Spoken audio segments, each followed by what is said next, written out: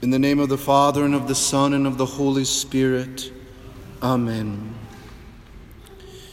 I always try to do my level best to imitate our risen Lord. That's whenever I sort of get together with a group of people, one of my first questions is, do you have anything to eat? Which explains a lot why I look the way that I do. And of course, to enter into that great mystery when our Lord opens their minds to the Scriptures, I would simply remind you just two reminders. That book that I handed out on Ash Wednesday, The Case for Jesus, is in essence the opening of the mind to everything that referred to Jesus in the prophets and the Psalms and the law of Moses. Also, it's what I concretely addressed in particular on the Good Friday and the Easter Vigil sermons, which are up on the website. So I don't do that as advertisement, but I'm not going to do it in this particular sermon, make all of the references to the Messiah, Jesus Christ, because again, you can sit in your easy chair and listen to those podcasts and recordings or whatever and do that. What I want to focus on is this amazement and the showing of the hands and the feet. That all of the prophecies that God of Abraham, Isaac, and Jacob, the God of your fathers, who sent Jesus, the Messiah, whom you put to death, the author of life, and God raised, is not a sentimentality. Look and see. The holes in the hands. Now remember, the start of the passage, it says the two disciples recounted what had taken place on the way. We heard that scripture last Sunday.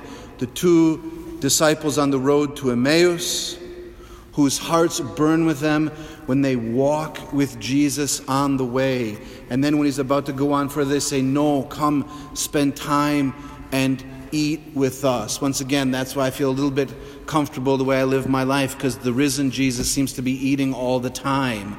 I look forward to the red. Some theologians say that when you, at the end of all things, when you rise from the dead, you get your resurrected body is the perfectly glorified body when you're 33 years old. All right, well, was I good looking at 33? I mean, I'm almost drop dead gorgeous now, but not quite. You get the whole point. Anyways, this encounter now becomes this spending of time.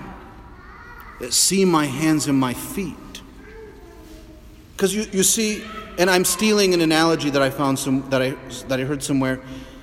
I mean, you can imagine human life is like being a sailor on a ship in a vast sea. You didn't see the beginning of it, and you don't see the ending of it. You just know when you're on the boat, and you're surrounded by water on all the sides. And so many of us are like if that sailor dipped their hands and held some water of the sea and said, this is my existence, this vast sea in which my life rests. I scoop it up and I try desperately to keep it in my hands. And of course, some people have bigger hands and some people have smaller hands.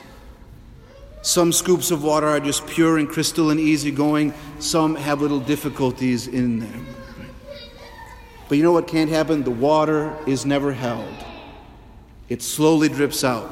Some hold on white-knuckled tight, and the water lasts a little longer. Some are profligate and open their finger, but it's just this constant loss. When the real call in Christ Jesus is not to grasp onto that cup of water and just white-knuckle it. My prestige, my state in life, my house, my little tchotchkes that I collect, the desire to have an easy life or whatever, vainly holding on. When the real call is to just jump into the sea. What does our Lord Jesus say to his disciples? Cast out into the deep water. Whoever saves his life will never lose it. Whoever loses his life for my sake will save it. Look at my hands and my feet. You know it's me because I'm pierced through. In a sense, when you look through the hands of Jesus, you see the infinity of divine love. You don't stop there. And let that be the call, brother or sister. Again, mediocre Christians are, generally speaking, boring, miserable people because they're hedging their bets. They're not willing to risk anything. They create nothing. They celebrate little. They become nostalgic. I just had this encounter with my mother. She has all these little bits of junk, these old plastic framed pictures of Reggie White and Brett Favre and all these people from the glories of the early back, which was totally great and awesome and nice. We had great times. Anyone who was there, it was awesome, no doubt about it. But they're sitting on the floor of her house collecting dust. And why can't she get rid of it? Because she can't let go of sentiment. Her children are right there. Again, I love my mom, she's the best. But I'm saying her children are right there in front of her. But she's still holding on to a little. And so many Christians are like that. Hedging our bets when the real call is fall into the heart of Christ. Always the Mass on Sunday. A daily life of prayer.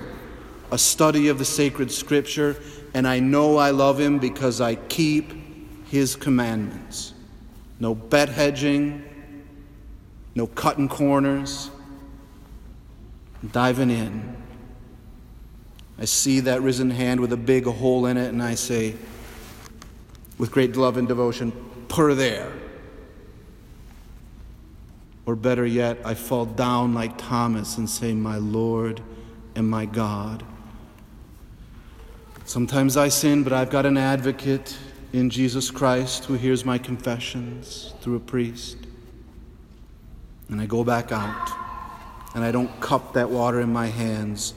I jump in to the divine life and the divine love. In the name of the Father, and of the Son, and of the Holy Spirit. Amen.